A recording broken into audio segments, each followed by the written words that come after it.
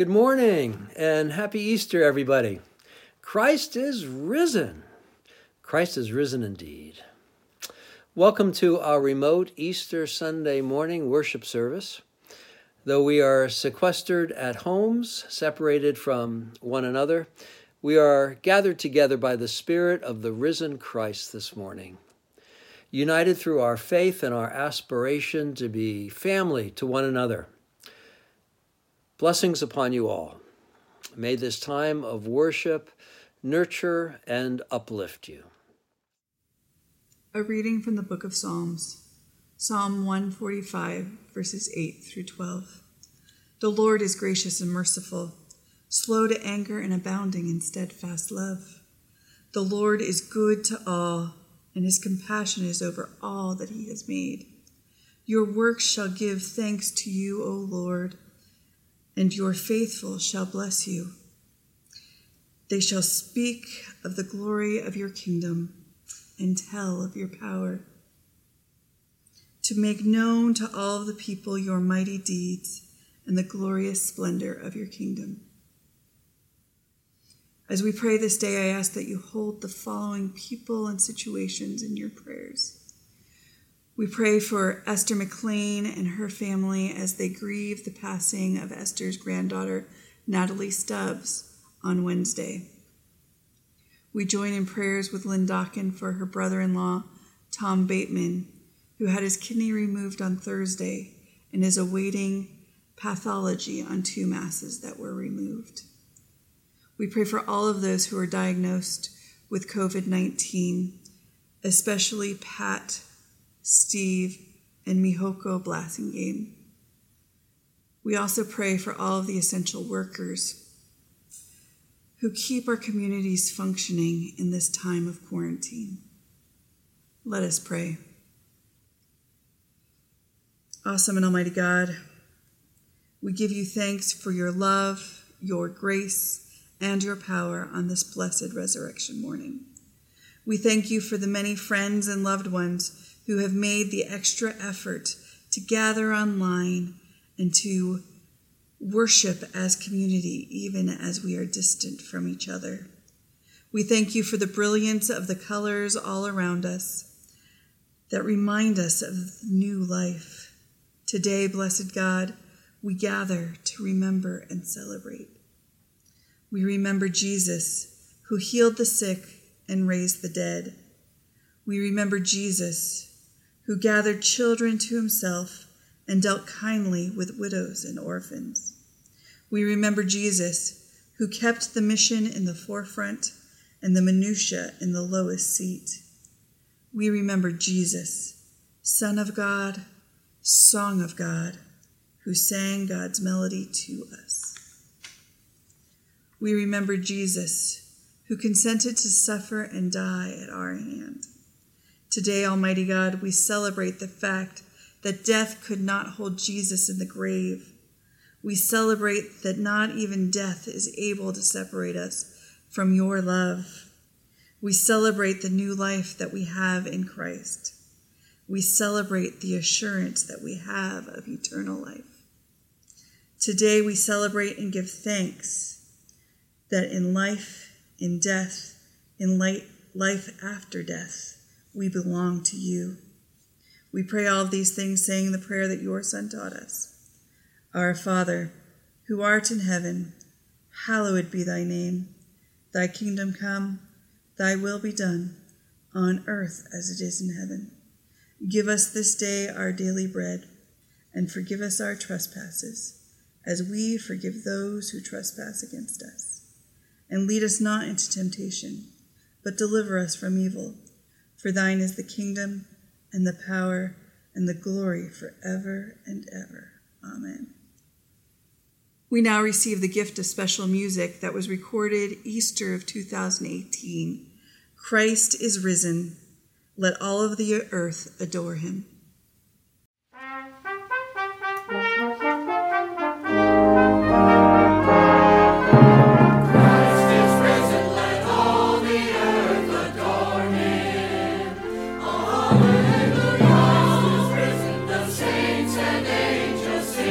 Alleluia.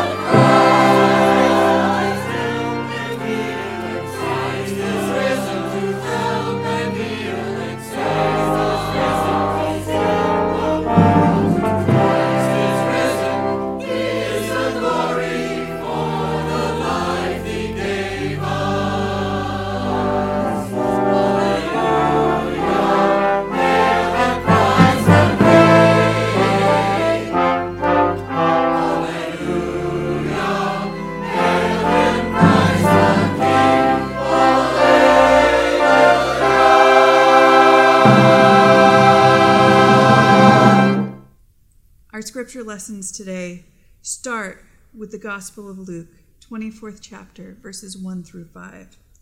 But on the first day of the week, at early dawn, they came to the tomb, taking spices that they had prepared. They found the stone rolled away from the tomb, but when they went in, they did not find the body. While they were perplexed about this, suddenly 2 men in dazzling clothes stood before them. The women were terrified and bowed their faces to the ground. But the men said to them, "Why do you look for the living among the dead? He is not here, but has risen."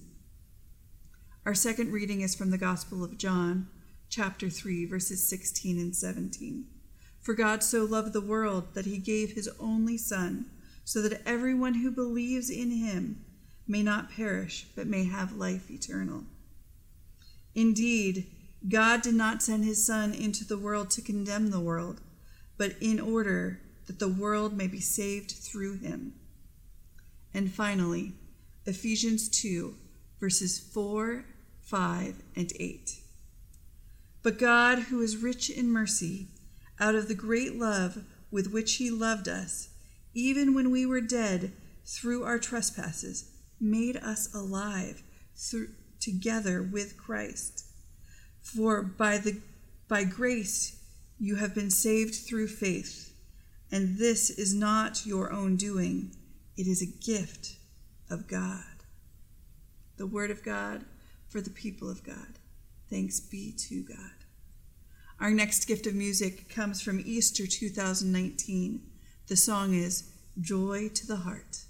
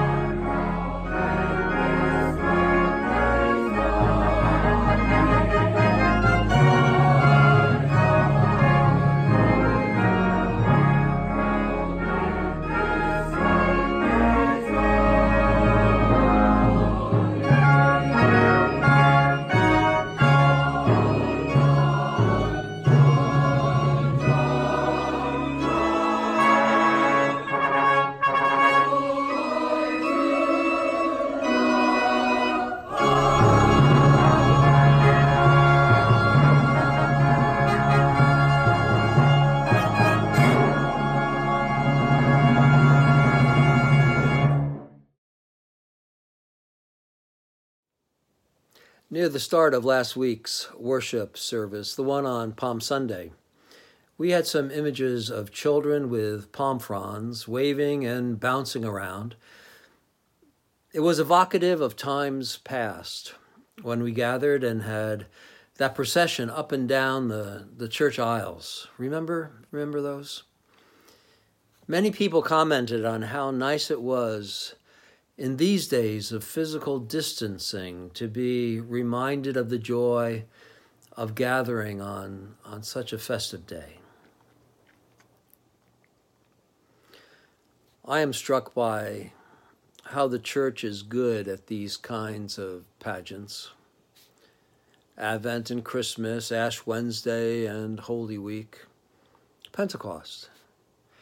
I recall a time when I got the church's youth group at one of the churches I served at to tie streamers, red and gold, on the top at the ends of these bendable PVC pipes. And during the Pentecost service at the start, when we were reading that opening part of Acts in different languages that would resonate with the people of the congregation, the youth moved up and down the aisles, waving these pipes with the banners flying over the heads of people as if they were tongues of fire. You know, some of these pageants are joyful, like that one was, and some are sorrowful. Yet we bring them forward each year, time and again, to remind ourselves of God's salvific work throughout history for humanity, for us. We have our patterns and we have our processes. For example, did you know that the palms that we used on Palm Sunday are burnt to become the ashes that we use on Ash Wednesday? This is the work of the church, carrying forward the tradition of faith for the betterment of each one of us as we move along in our life journeys and start to notice that there's something more out there to life than just us. The church year takes us through a cycle of pageantry annually, offering the opportunities to catch on to what God is doing and to get on better with God. Sometimes we clergy realize we are speaking to hungry hearts. We feel the immediacy of the spiritual yearning among our congregants. Other times it seems we're preaching in escrow for when the insight or the wisdom might be needed down the line. This pandemic, though, has gotten people's attention. And whatever in the past has felt like mere pageantry rehearsed once more is now filled with the power of urgency and reality, of aspirations and yearnings, of hope and prayer. No stylish flower crosses this year. This year, all that has changed. Just crumpled and reused PPEs, ventilators serving double duty, if even available, people sequestered alone in the company of their fears and anxieties, canned beans, processed meats, all found at the foot of a rugged cross. We are living in a time that makes the observance of Holy Week and of Easter powerfully relevant and real to all of us. No longer pageant as usual. I wrote in the Easter letter how I was sensing we were emotionally and spiritually in that garden place of Mary Magdalene, deeply in grief while also perplexed, as we sat with her in vigil outside an empty tomb. Indeed, this is how we greet the morning, with sadness and with uncertainty, searching for the meaning to come alive again for us. We know the Alleluia choruses of Easter. We know them well, yet where's the conductor to cue us up? And we find ourselves adrift at the empty tomb, stuck there, awaiting that gardener who knows what's going on to set us straight, or those two dazzling guys to show up with some outlandish good news about Jesus up in the Galilee. The truth is, on this Easter morning and these pandemic times, death still seems to be stalking us, no end in sight. Disruption of life as normal, no return in sight. Fears and anxieties abound, no relenting in sight. Scripture would tell us, though, that we are looking in the wrong place. Our eyes are focused on the earthen graves, yet our vision needs to be lifted up to the heavens. I am here this morning to tell you, lift up your eyes. Death is doing its worst, yes, yet life, empowered by grace, will resist and prevail. Lift up your eyes. Lift up your eyes. God's grace does not abandon us to death and destruction, but rather walks with us through those valleys of the shadows, holding our souls secure, mending our spirits to meet our challenges, even if it means, as it has for far too many people around the globe already, being lowered into a grave. God goes with us. God comes alongside, loving us through it all, loving us into our futures, embracing our souls as we rise up with him, resurrected. We are, after all, resurrection people. Easter people. Transformed, redeemed, made new. Easter teaches us this. It took Mary Magdalene a while to catch on to this truth, though she got there and did so before the other disciples. Like Mary Magdalene and those first disciples, it may also take us a while as well to catch on to the truth of God's generous grace for all in times like these. These days of grief and uncertainty, yet the empty tomb of this morning and the resurrected Christ we celebrate shout out to us. God came to save, not to condemn. God came to love, to uplift, to mend, to rescue, now and forever. So come, Lord Jesus, show your resurrected face to us once again. Many feel stuck in Golgotha's garden. Take our hands, lead us out. Let your perfect love set us free from our fears. Renew us once again with your life-giving grace. Hearten us again with your hope made real.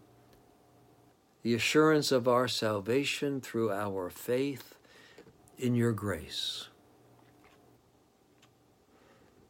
Hold tight, dear friends, to that claim of faith, being saved by grace, and trust in God's generosity to liberally, unconditionally, indiscriminately, extravagantly, exuberantly spread that grace, even unto us, this day, under these horrific circumstances, so that we too can boldly give voice to the Easter shout, Alleluia! Christ is risen. Christ is risen indeed. Amen.